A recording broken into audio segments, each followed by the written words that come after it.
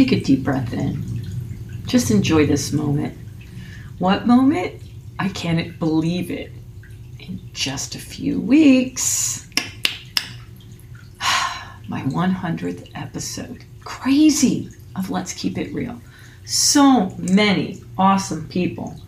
I'm so blessed. I'm so grateful. Every time I'm on with someone, I think I'm spoiled. I come away so inspired, feeling such joy, and learning something new.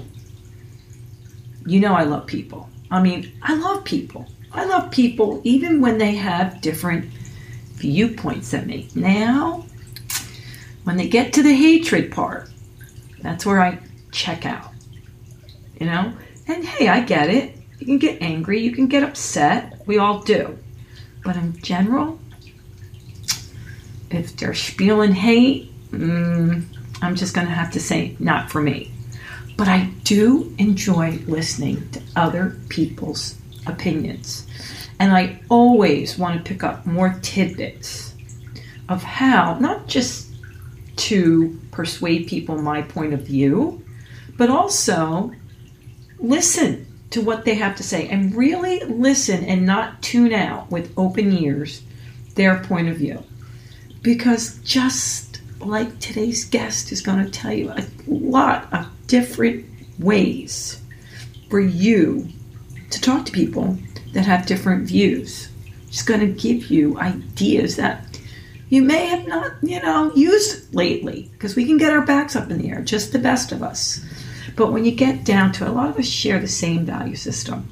It was awesome talking to Karen. I can't wait for you to listen. Have a great time. And, as always, I would love it if you would subscribe, you would rate my podcast, you would share it with your friends. It would really help if you wrote a review. That is really cool. And I'm going to definitely, am I saying that enough? I want to take this to a whole new level in the next 100 podcast with the help of you. I thank you for being with me and listening. Have fun.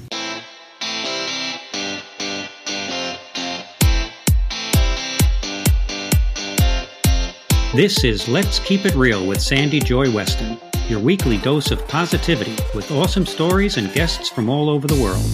It's an opportunity to learn some great new things and expand your mind. We'll tackle topics from all areas of life, and as always with Sandy, the sky's the limit.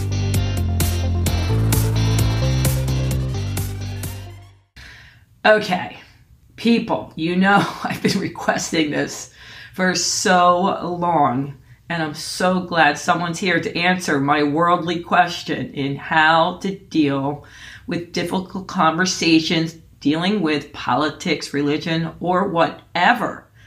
I know recently I've been out there saying, please help me, help me. So before I go on and on about it, let me tell you about Karen Tibbals.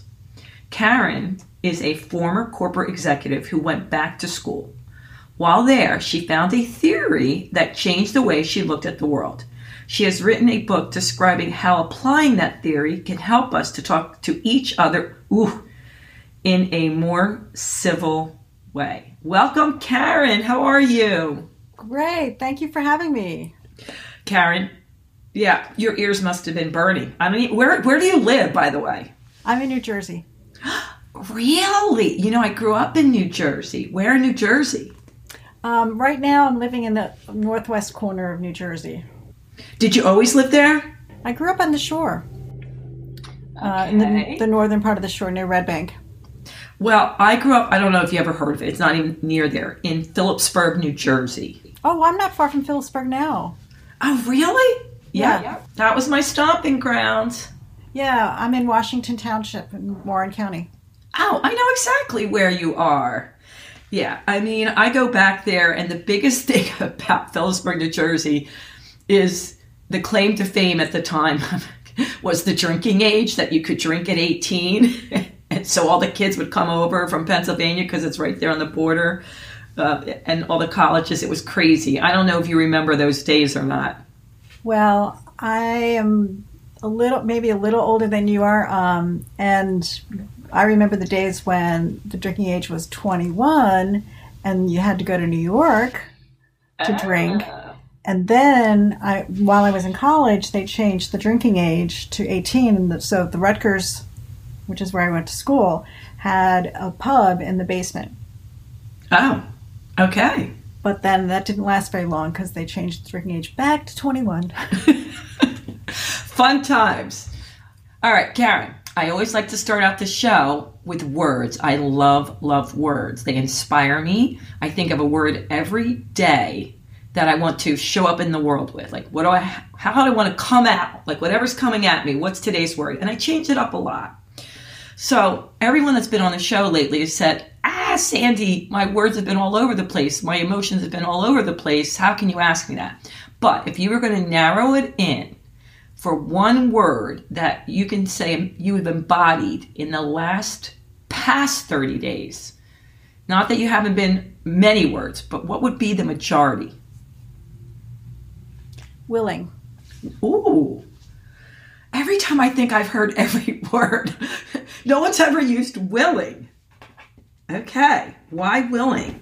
Well, so here I am talking to you on a podcast, and years and years ago when I was growing up, I hid, and I wouldn't talk to people. I thought I could be invisible if I didn't talk to you. Mm. So for me to be doing this, to be talking to podcasters like you and others, I really had to call on all the willingness I have, because I truly believe that I'm meant to carry this message, and it's an important message. And so I need to show up and be willing. I like that. So you must have overcome then a lot of fear. I mean, if you don't like, to be heard or be in the front of the crowd, you overcame a lot to do that because of your bigger purpose. Absolutely. Absolutely. And, I've been gradually overcoming this throughout my adulthood. But just about a month ago, interesting that you picked a month as a time frame, because just about a month ago, I had an attack of fear again, just going way back to my childhood. Yeah. And, and I had to really work to overcome it because, I guess I knew that something like this was happening and I was going to have to really step out and be very bold. I'm so glad you admitted that, because I was on a podcast the other day and the guy started out, I was actually a guest, and he started out like, no, I'm doing great. I'm like, okay, dude, I know you're doing great and you have a positive attitude, but are you saying you have no anxiety at all, no stress? It's just not affecting you. And he went on, Karen, for about 40 minutes. And then finally at the end of the podcast, he's like, okay, Sandy, I just can't anymore. Yes, I've had episodes of anxiety. I said, all right, well, you didn't have to tell me, but I mean, to say you're just pippy skippy through all this all the time, it just would be inhuman, don't you think? Yeah. And, I've learned through the work I've done as an adult in the recovery process is that I need to be honest about my feelings. So. Yeah. It was funny, though. He's like, I can't take it anymore. You're such an ethical. I have to tell you the truth. So it was cool. All right. First question we have for you, Karen. I always have listeners, when I tell them the guest coming on, I'm like, just what do you want to ask Karen? What's the biggest thing you want to ask Karen? And the number one thing is, why marketing and religion? It came up all the time. How did she pick? It just seems so different. So that was the biggest question I heard over and over again. Yeah, that's a really good question. So my career was in marketing for many years. I worked at an advertising agency. I worked at major corporations. And my job there in both those situations was to understand what motivated people's behavior and help them to sell products. So, I used that skill at understanding what was going on to sell things and, help other people in that way. But I think I also, in retrospect, when I look back on my career, what I was doing was I was looking at what was important to people and trying to make sure that the people in power paid attention to what was important to them. So there was a mission part of that.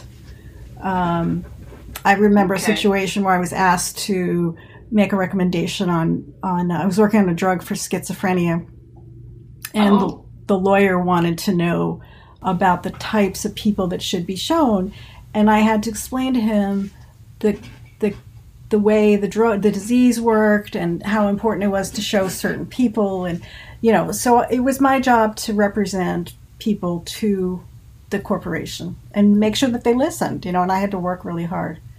And then I had a religious calling, and I went back to school to go to seminary.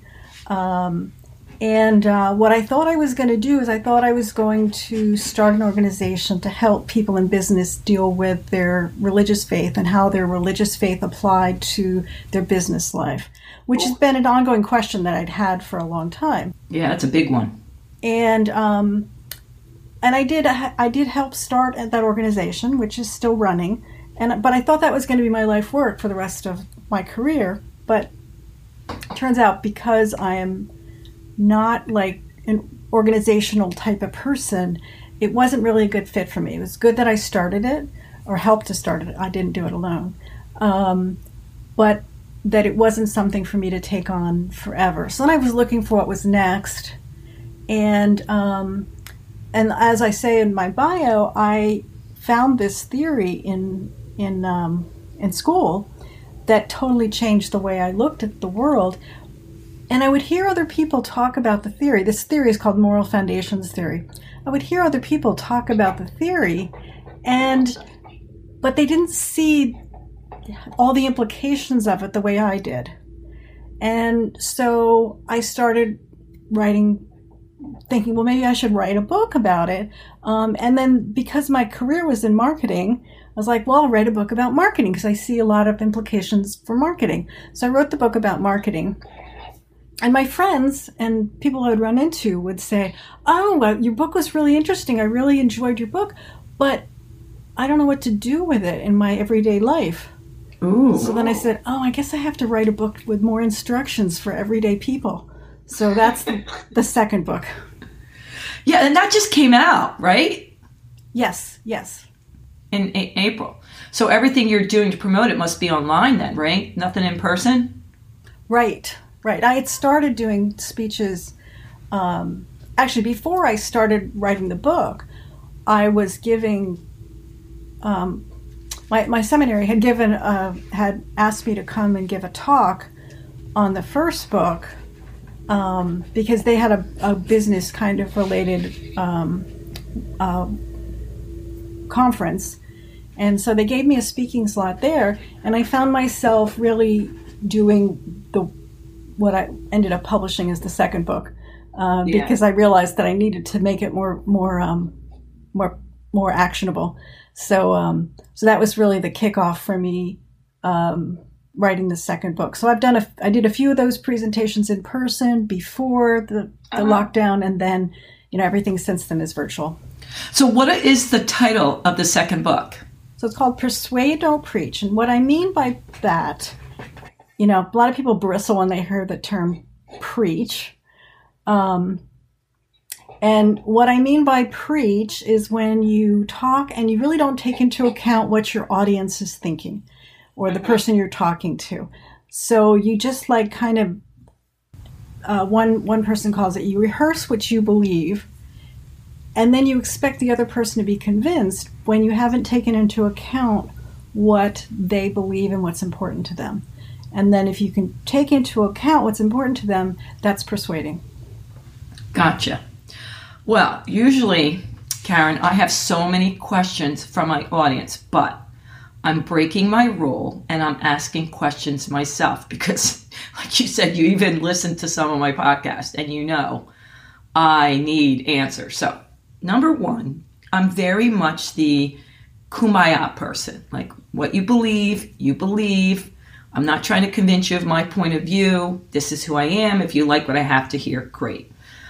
Anything that's love-based, Karen, I'm also about, whatever gets you to hug a tree. But recently, we've been going back and forth of whether I should have a guest on with another guest with two different political views, and would that really benefit the audience if both people were civil, which is, big thing. They'd have to be able to be civil. And I'm telling you, it raised a lot of controversy because some people are saying to me, why would you want to give the other side a platform to tell their story? you shouldn't even give it a platform. And then the other side is saying, well, that's unfair. You have to let both people speak and people hear what they need to make their come to a conclusion. So I really would love advice on this point, because we have done nothing so far on this podcast.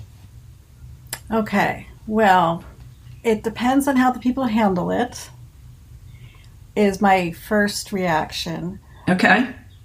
And my second thing is when you say people who have the reaction, why are you giving them a platform?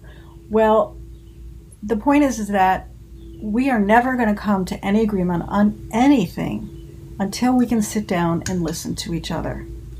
Right now, the way we're talking to each other, we can't hear what the other is saying because we don't understand each other. Yeah. So we need to be able to talk to each other in a new way. So I'd like to propose something. Okay. I'd like to propose that you have two guests who promise to try the reframing technique that I explain in my book, and that that they commit to try to listen to each other in that new way, and to kind of role play what goes on in the when you use this technique. I like that. I like that because I totally agree with you.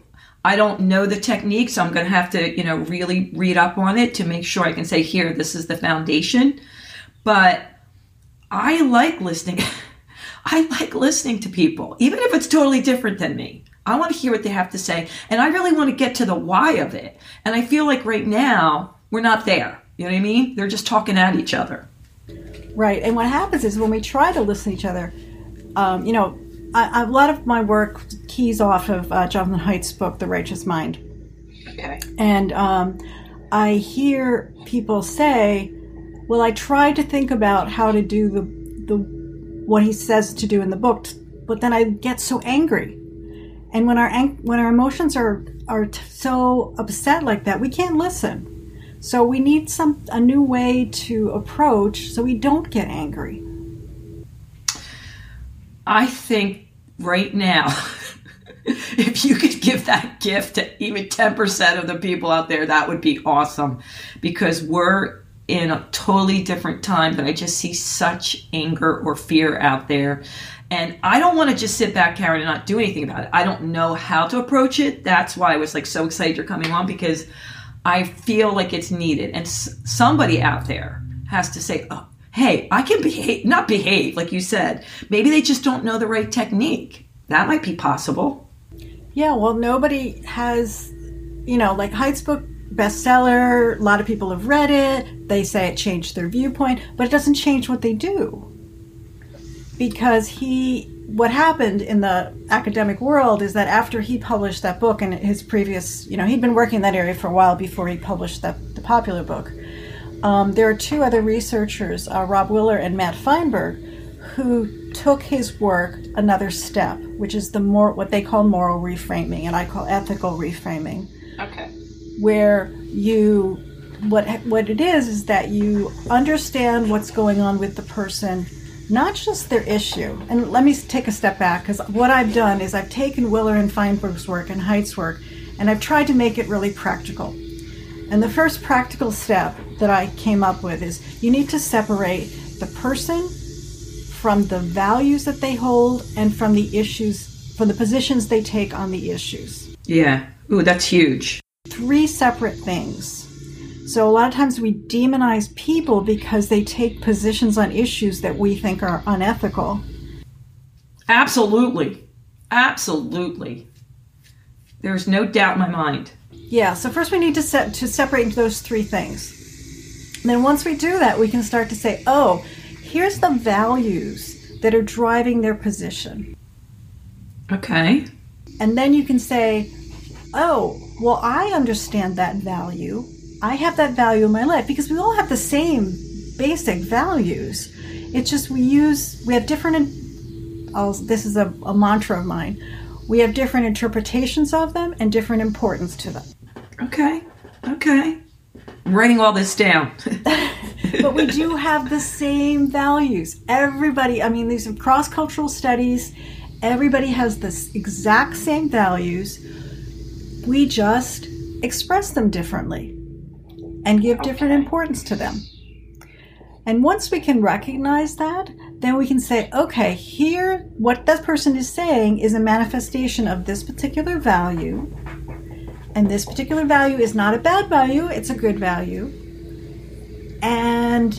But that doesn't mean that I have to agree with them on the issue. Instead, I might be able to convince them if I reference another value that's important to them and tie the issue to that other value. And that's what Willer and Feinberg have done, is they've demonstrated that you can convince people. It's not everyone. It's not 100%. Yeah. But you can get people to at least listen to you in a different way if you take something else that's important to them and tie it to the issue. Well, I've been, not myself struggling with that, but I've been struggling a lot with some really close friends of family, which I'm reading your second point that says, if you respect and love them, it is worth making an effort to try something new. And I agree with that wholeheartedly. But I'm having, Karen, a really rough time with people that are the most amazing, lovable, I can't say enough what they do for mankind. But when you bring up their opposite political view, it's like anyone that has that view is evil and spreading hatred. And I can't even get them to get off that. Like, I don't even know where to go with that. And these are not, like, uneducated, stubborn people. I guess they're stubborn. I'm going to retract that they're stubborn. So I'm just at a loss. Right. So what you're talking about is something that I've heard called common enemy belonging, and it's something that I think it's a really useful way to think about it. When common enemy belonging is when you are against everything that the people who are on your opposite side are for. Yeah. And Brene Brown uses it in her book on belonging, but she didn't create the term. I just read that book, yeah. I forget who she attributes the term to, but I think it's a really useful term because that explains so much about what's going on. So what happens when you can reframe, and it's a lot of work to reframe. So as you said, it's only worth doing if you really care about the person, because otherwise you're putting in a lot of work that it's not worth it. But if you care about the person, you want to maintain the relationship, what you can do is kind of position yourself as if you're on their side by, complimenting them on how much they care about the values that they're expressing. So you've taken what they said, you've taken what the position they took on the issue, you've identified what the value is behind it, then you've recognized how important that value is and how useful it is, and they're all useful. These are all, human values, so none of them are bad. It's just they come into conflict with each other, and we have to deal with the conflict between them, and we deal with them in different ways. And then once you've been able to say, okay, I love you, I really respect you, and I see that this is really important to you, this value, and then, check in with them. Is that the right way for me to interpret? And they'll go, and they'll probably say yes, and if they don't say no, then maybe they'll give you some more information, and you can take that and rejigger it. But meanwhile, you're now not on the opposite side, because you've said to them, I know what you're talking about, and I share those values. And then you can start to talk to them about the issue in a new way. Yeah, so you're finding the common ground and hoping then that somehow you can come. I don't even know if, is it, all right, let's back up a second. Should your objective be for them to change their mind, or is your objective just to understand them? Well, you can't get them to change their mind until you understand them. Ooh, good. Yeah. Now, it depends on how strongly you feel about the issue. But I have to say that in order for us to come to resolution on these major societal issues that we want, we're never going to just convince the other side to come to what we say. I mean, that's just never going to happen. I was listening to somebody, it reminded me of the example of Northern Ireland and the Good Friday Accord, and how, what a huge step, they were bombing each other, okay? They were killing each other. And what a huge step it was for them to sit down together to hammer out the Good Friday Accord. And then it had to be passed by the whole population. It had to have a majority vote. And that's over 20 years ago. And they've held to that. So, this stuff is hard to do, but it can be done. Yeah. So here's a big question. I have a neighbor, one of my neighbors, neat lady, but totally different views than me. Okay, great. So what? I love listening to her. If I see her in the streets, she's a sweet lady. But I do a lot of gardening, Karen, tons of gardening. And for some reason, when she's outside, which she's outside a lot, instead of using earbuds to listen to radio, she blasts it so loud the entire neighborhood could hear it. And they're political shows, and it's one side, and they hate the other side. So I don't know how to approach this. And so I was talking to my family, and I said, listen, I wouldn't care if it was my view or her view. I don't think it's appropriate to have a political show that hates the other side, and that we have no choice. If we're outside, we have to listen to it. And my family said, no, if it was our view, I wouldn't care. There's his hate and evil. I'm like, okay, there's the problem right there. But I don't even feel that way, Karen. I just don't know, can I even go up and say anything? Because right now what I do is I literally go to the other side of my house, or I wait. But now sometimes it's hours that she's playing it. And they're just spilling whatever other side, like evil, hate. So what do I do, Karen? Okay. That's a tough one, right? Putting me on the spot. So a lot of what you're talking about is common enemy belonging. Okay. So she's listening to a show that is very clearly saying, we're right, everybody else is wrong. Absolutely. Okay. So that's in the belonging moral foundation or ethical frame. Yeah. People who do that often have other manifestations of that ethical frame that are not as objectionable. So they tend to be very patriotic. Yep. They tend to be, what's interesting is they tend to join a lot of groups, and they tend to be very helpful in those groups. Mm-hmm.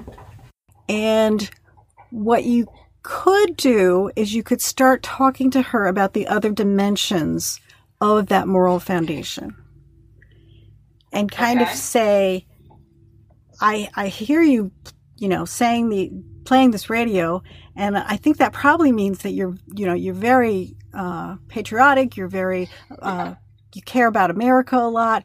I really admire people who care about America a lot. So, you're getting them on your side, getting her on your side, and just for her to think, okay, but then you say, but I'm, so now comes the tricky part. I know. And you put me on the spot here. That's all right. There's no right or wrong. It's okay. What I generally do is I do a mental run through of the moral foundation. So I'll do that. I'll talk aloud if you don't mind. Yes, please. We've talked about the belonging moral foundation. The next one is respect for authority. Now, people who are listening to those sorts of shows also tend to be high in respect for authority. Yes. You're right on all these points, by the way. I already know. So good, Karen. And people who find those shows objectionable are low on respect for authority. Okay. Now, authority is a useful tool. It's a useful technique. It's been responsible for, groups that had strong leaders are the ones who survived. That's why we have high respect for authority in our society, in our world, because those are the groups that did well.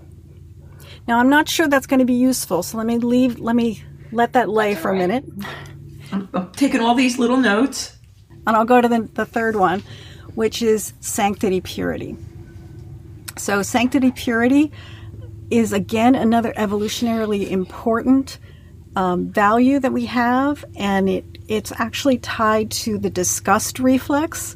So when you find something that you're eating as harmful, you make a face. It's called the disgust gape. And I make big faces. Yeah. You curl your upper lip and your nose flares. And that's related to having the feeling of disgust.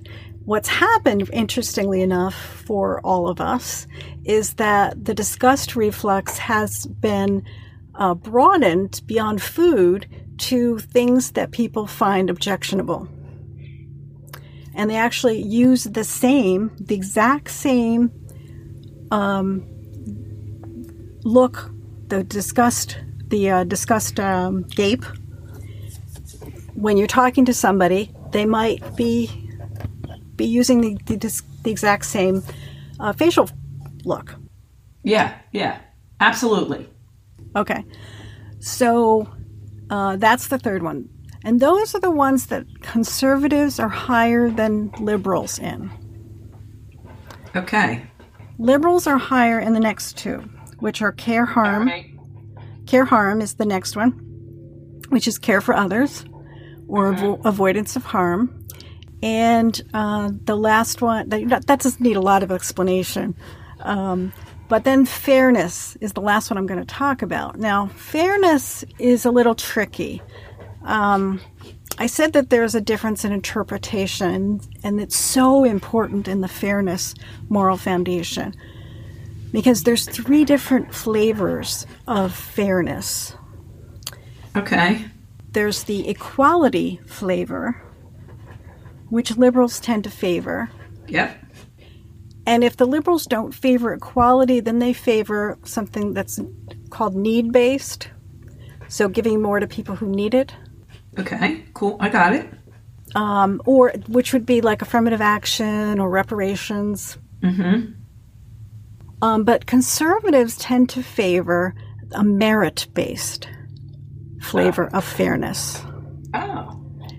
And what's interesting is that the psychologists who do research among really young kids have demonstrated that young kids have all 3 forms of fairness, just naturally. Okay. But what happens is as we age, we tend to favor one or the other. Got it. And we don't see the value and the validity of the other forms. But we actually do have them. I mean, if somebody gets promoted at work who doesn't do a good job, even somebody who favors equality is not going to think that's a good thing. Gotcha. Yeah, absolutely. So, but again, we favor one of them, and we use that in our judgments. And what I've often found is that even though conservatives aren't as high on fairness as liberals, if you can use their form of fairness, then sometimes you can change their minds. Got it. Like, I'll tell you a story about my aunt, and I can't actually give you a success story, but I can tell you the... That's just who. I can't wait to hear. All right, Karen, go. I'll tell you the failure and then what I hope would have happened. I love this. Thank you. This is perfect. Go ahead. So, I had an aunt she was my mother's sister, one of 6 kids. And she was there every holiday. She didn't have any kids herself. So she came to every one of my cousins' houses and, gave us gifts and took pictures. And, she was just there every holiday. And as she got older, the cousins kind of chipped in to take care of her, some more than others. When I was away at seminary, I grew up in New Jersey, she's in New Jersey, Superstorm Sandy hits, right? Okay. And the power is out for days. And I call a couple days after the storm to see how she's doing.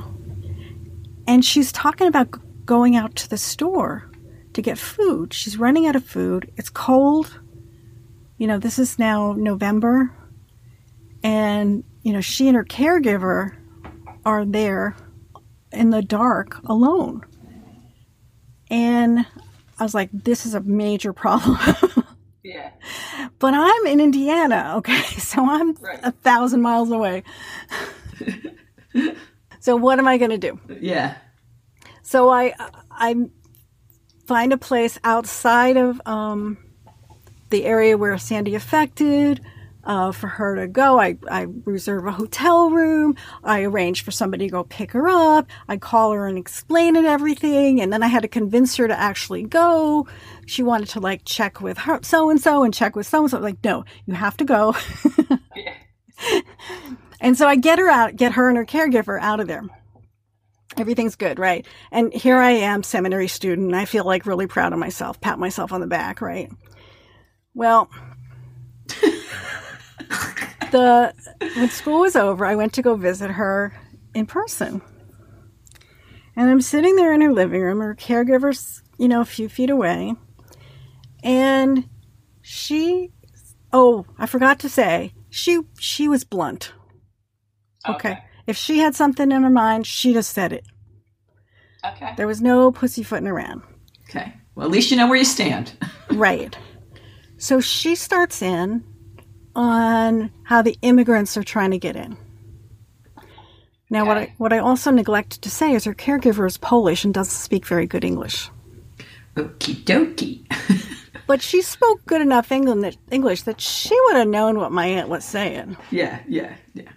And so I got really upset that my aunt was saying this. I thought it was really rude to say it in front of her caregiver who was keeping her in her home and keeping her clean and getting her fed and, just being there, a constant companion. So I told her that I thought it was rude and I left. Gotcha. Well, I never saw her again. Ugh, I hear you. So I just, I justified myself by saying she was acting rude. I didn't want to put up with it. She never called me. I never called her. And, she died a year later. That's rough. She was 93. But what I've realized through doing this work is that I've come up with what I wish I could have said. So what was going on? First, let me analyze what was going on. It was obviously the Belonging Moral Foundation. That's what immigration is all about. Okay. So if I had said, you know what, Aunt Dot, I love you. And, I did love my Aunt Dot, and I don't think I ever told her. So that's another sad part.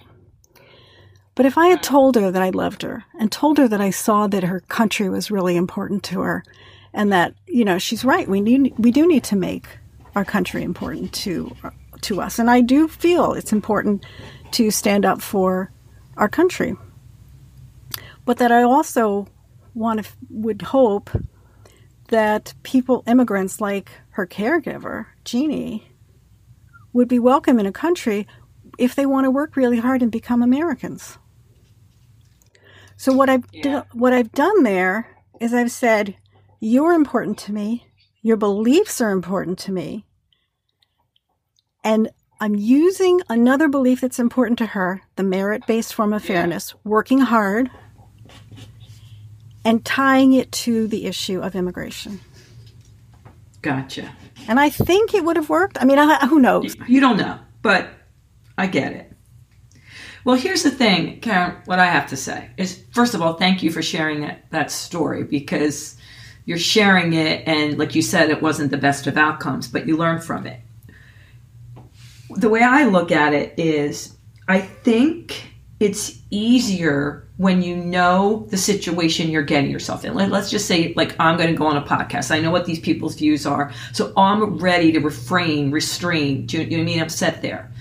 But I think it's more difficult when you're sitting there and not expecting it, and someone is very blunt, and you feel hurting, which I can see myself hurting someone's feelings, to do all that in the moment.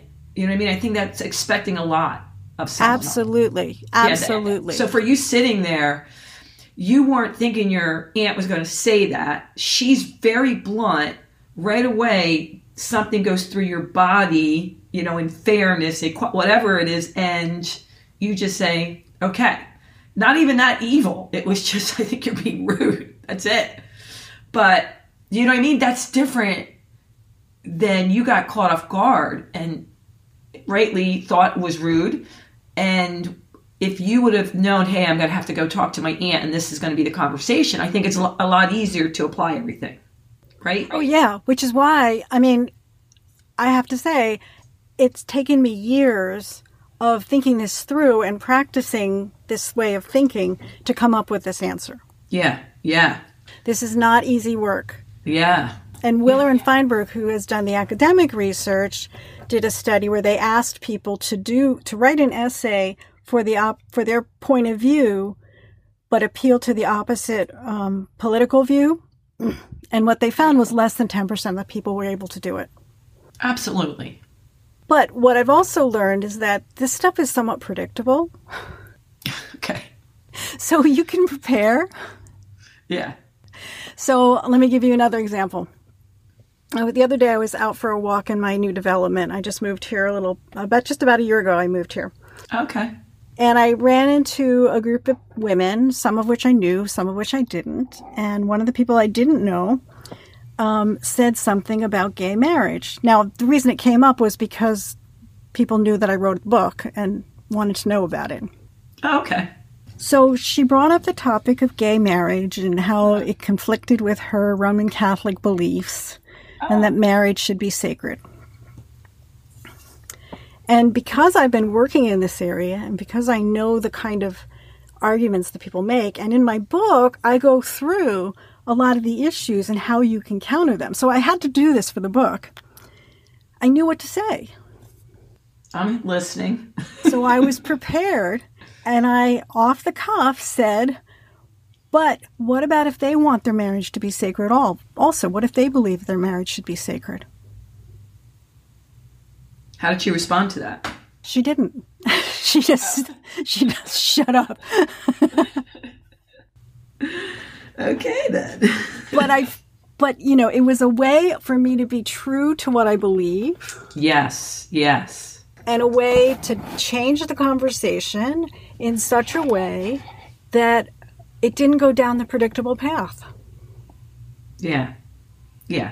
But like you said, it's training and you wanting to do it and seeing need, which is everything. Everything. Like you have to admit there's something you want to work on or you have an issue or there's no working on it. And that's the big thing. Getting the majority of people to think that this is something worth doing. That's the big thing. Yeah, it is. And, we're so caught in our rut. We're so caught in our silos. And the election, of course, doesn't help. Correct. But then after the election, we've got Thanksgiving. So no matter what happens in the election, we've still got to deal with that. So, the thing that I've been struggling with, the first part of me refraining and restraining, I got down. I'm a listener. I'm a peacekeeper. When people start arguing and fighting, my nature, that's just how I was born. Like, okay, let's look at the other side. So that's my piece of whatever group I'm in. But I struggle with the last part, which you just said, which is, shouldn't I say something? Do you know what I mean? And my son, who's 17 and very well read, like my husband, they're not just politically active, but they read like 15. I don't know how they do it. Paper state. They want to know everybody's side. They want to there's no way I can keep up with the knowledge base they come from because they feel like if you're going to have an opinion, you should back it up and you should come from knowledge, not just what you heard on the news. So I admire that. So whenever I need new information, they'll say, okay, Mom, you should read this. But my son said to me just last week, Mom, you being the peacekeeper silent is also just as bad as you flipping out. I go, excuse me? He goes, you need to figure out a way to stand up for what you believe in a kind and loving way and don't just walk away. I'm like, oh, God. He was right, Karen. He was right. Yeah, well, I'm like you in that I used to not say anything at all. And I don't always say something, but like happened the other day on my walk, I was able to say something, which I'm really happy. And I did it in such a way that, when I see her on the street, I say hi. We've maintained a relationship. It's clear what I belong, and maybe I made her think, maybe I didn't. I don't know. Right. But being able to do that, and but again, I've done the work. I've done the practice. Yeah. And I think for me, it's just a matter of, I'm going to home in on that one point. Is it someone I value, I care about, I love? That I want, it's worth putting it out there versus some stranger that I've never met? Is it going to get through to them? And is it worth putting myself out there? I think that's the biggest thing. I think I'm okay with people I really love, but Karen, I go a lot of times to a coffee house, and now that's outside seating, so we're back to going outside. But I could just say hello, and I have the personality that people just start talking to me about every subject in the world. And lately it's been getting very political. So that's why this is a big topic with me. How to approach these people I barely know who are irate about a subject matter versus just saying to them, maybe we shouldn't talk about it because we have totally different views. Maybe I should say more. So again, what you can say is you can reflect back to them the values that they're drawing on, because everything they're doing is based on a value they hold deeply, or else they wouldn't be so upset. Yeah. And I don't want to be one of the gentlemen. I love this guy. He's amazing. We have the best conversations too, because he's so well read. And when he finds out somebody's on the opposite side of him, he goes, well, Sandy, I just don't argue with him. I just say, nice knowing you. And I have no time to talk to him or be friends with him. Well, I don't want that. I think that's totally wrong. That's so sad. I don't want to just cut them out. I get people do that because in their minds, I swear I heard that's what I'm saying. This is what's boggling my mind. The nicest people who've said to me, if they believe that or are for that person, they have to be basically evil and you should have nothing to do with them. And that is what gets me irate. That's ridiculous. That's ridiculous. So I'm gonna be very Quaker on you. Ooh, I love Quaker. Okay, go ahead. So if Quakers have one particular core belief, it's that everyone has that of God within them. Oh, I agree. And so it's part of my practice to find out what that of God is in each person. Ooh, I like that, Karen. And I'm coming to believe that part of that of God in each one of them are our core values. Ooh. So we need to respect the values that people hold dear. Yeah. So when I had written this down from the very beginning of our conversation, but I want to go back to it. When you said, you decided to go back and study religion, what happened? Was there anything like an aha moment? Like, why? Oh, yeah. Because we skipped over that. You just said, well, I found religion, okay? Well, normally it's a big thing, or I'm going to go back and study religion. That's a huge decision. Well, yeah. I mean, I had found religion years before that. I had walked away from any organized religion when I went to college. And then I had an event happen in my middle 30s that kind of sent me back searching for a spiritual home. Gotcha. And the first thing I did was I went back to the religion I'd been raised in, which is American Baptist in the Northeast in New Jersey. Oh, okay. And then I kind of didn't like the rules that they had. So I went searching for another spiritual home, and I found a community church. And then I found that I really felt connected to God more in the silences. In between the songs and in between people talking. And I started reading about Quakers and found that Quakerism seemed to be appropriate. So then I started experimenting with Quakerism. And I had been going to the Quaker meeting for quite some time, for several years. I still hadn't joined, but I was involved with them and going to meeting every week. We don't call it services, and we don't call it church, we call it worship or meeting. And there's different kinds of Quakers. So just to be clear, but the Quakers I was worshiping with were what are called unprogrammed Quakers, where we sit in silence unless somebody talks. And you have to the bar to talking is, do you have a message that God has given you? So there's a lot of searching in that. So I was doing that, and I went to a annual gathering that Quakers do once a year. They come from all over the world, and I had had a passion for understanding how people applied their faith to their business life. And I had been studying that, and somebody did a workshop at what's called the Gathering, on the topic of Quakers in business. And I thought, well, I have to go. And I went there, and I was the only person who was working for a major corporation. And the sentiment was very anti-business. Yeah. And I felt very uncomfortable. Yeah, I bet you did. And it was a week-long thing. I went away, came home. I woke up Sunday morning with a clear idea that I needed to go to seminary. Whoa. And what I needed to do is I needed to study, again, how people apply their faith to their business life. So that's See what they did for you? They fired you up. That's what I did. So I wrote a thesis on that. And again, I started the Quakers in Business organization with 2 other women. But then I decided that wasn't for me, that I wasn't an organization type of person. I was a writing type of person and a talking type of person. So hence, that's my path. That's how I got here.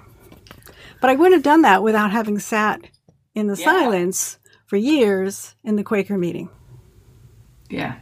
I had, unfortunately, a weird experience where I went to someone's wedding, and the father of the bride, on the way out, the man must have met me once, maybe once. He was a deacon of the church.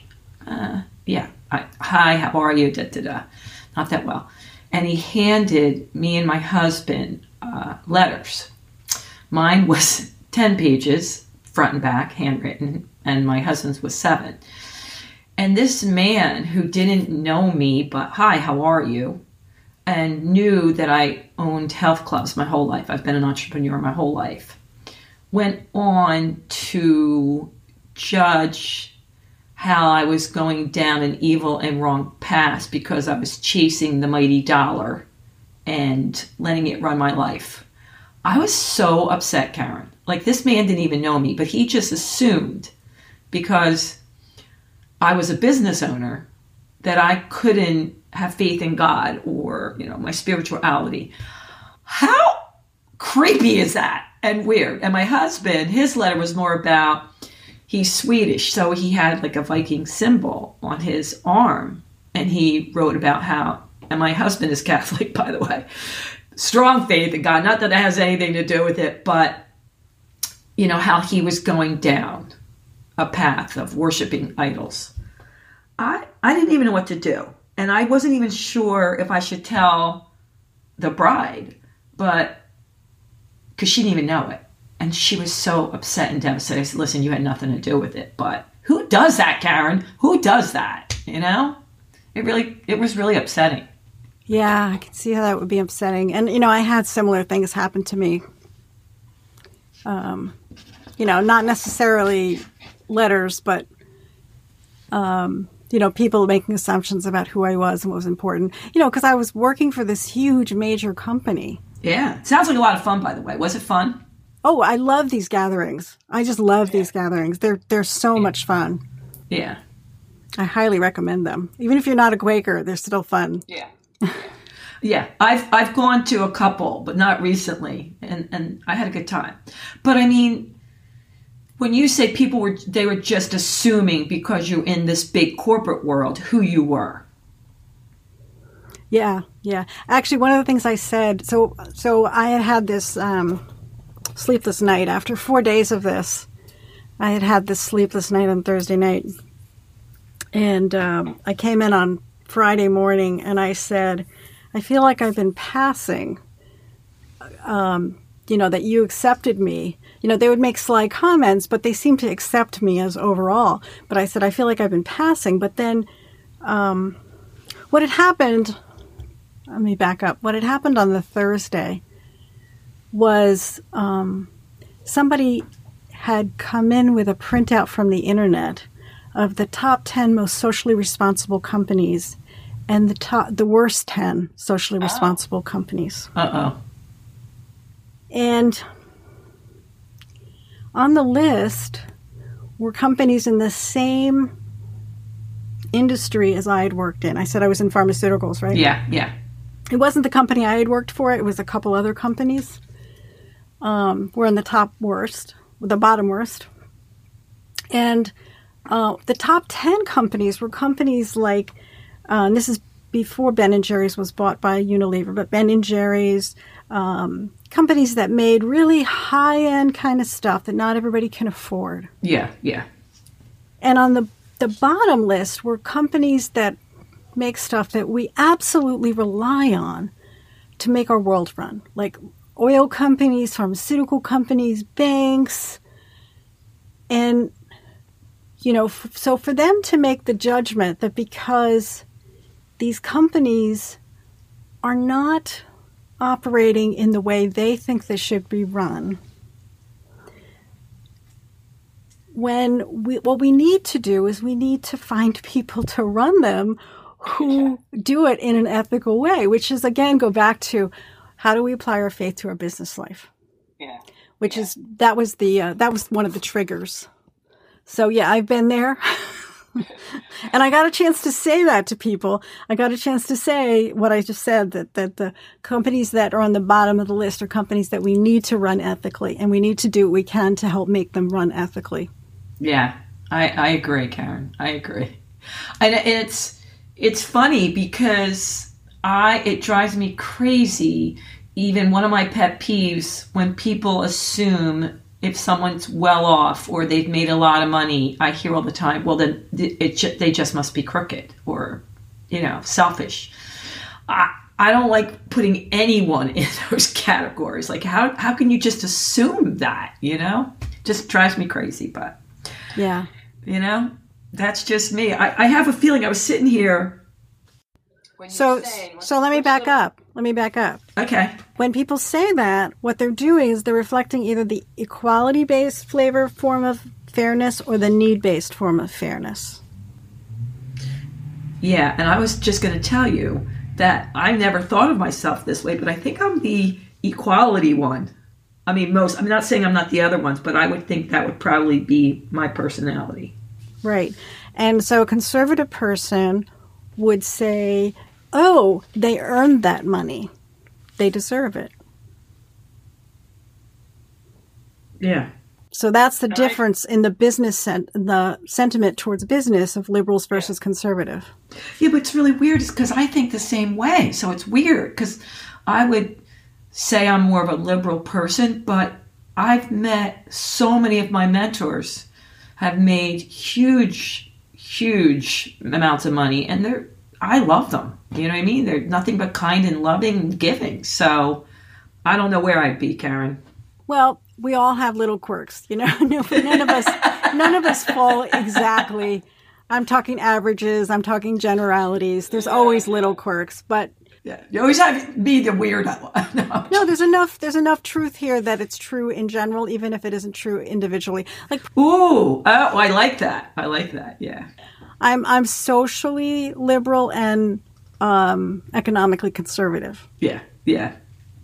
And I think a lot of people, I would say so in that way.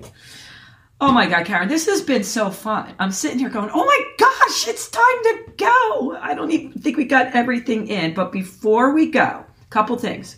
One, in the next 30 days, if you were going to say the word you would want to embody, would it be the same word, willing, or would you want a new word in the next 30 days? Openness. Openness. I like that. All right. Is there any show that you watch do you have a guilty pleasure of a show that you've been watching lately? I don't watch TV. Ooh, see, we found something out. You don't watch TV. Do you listen to radio or podcast? I listen to podcasts, yeah. Do you have a favorite podcast? Yeah, probably Marketplace. Marketplace. Okay. American Public Media. American Public Media. Cool. Do you have a favorite color? No. Ooh. Wow, this is cool. Do you have a favorite food? Sushi. Okay. If you were going to say, hey, Sam, this would be my perfect day from morning to night, what would it look like? Sort of like today. I got to wake up when I wanted to, got to take a warm bath, went out for a walk, did my spiritual reading, and then got to talk to somebody interesting. Oh, I like that. All right, Karen, before we go, is there anything you didn't get to say that you want to get in? Yeah. So if anybody wants to practice, I'm setting up a session for practicing these principles starting September 9th. Ooh. It's a 5-week session, and so it's on Wednesday nights, and you register through my website, persuadedon'tpreach.com. Okay, that's how. So my next question was how they can reach you. So that's where you want them to reach you. Yeah, persuadedon'tpreach.com, or you can send me an email at Karen@ethicalframes.com. Cool. All right, Karen, thank you so much. I really appreciate you sharing all this information. It's been a blast. My Let's Keep It Real people, I know you're going to say Karen kept it real. And until next time, toodles. Thanks for listening. Be sure to share and subscribe if you enjoyed the show, and remember, keep spreading the positive.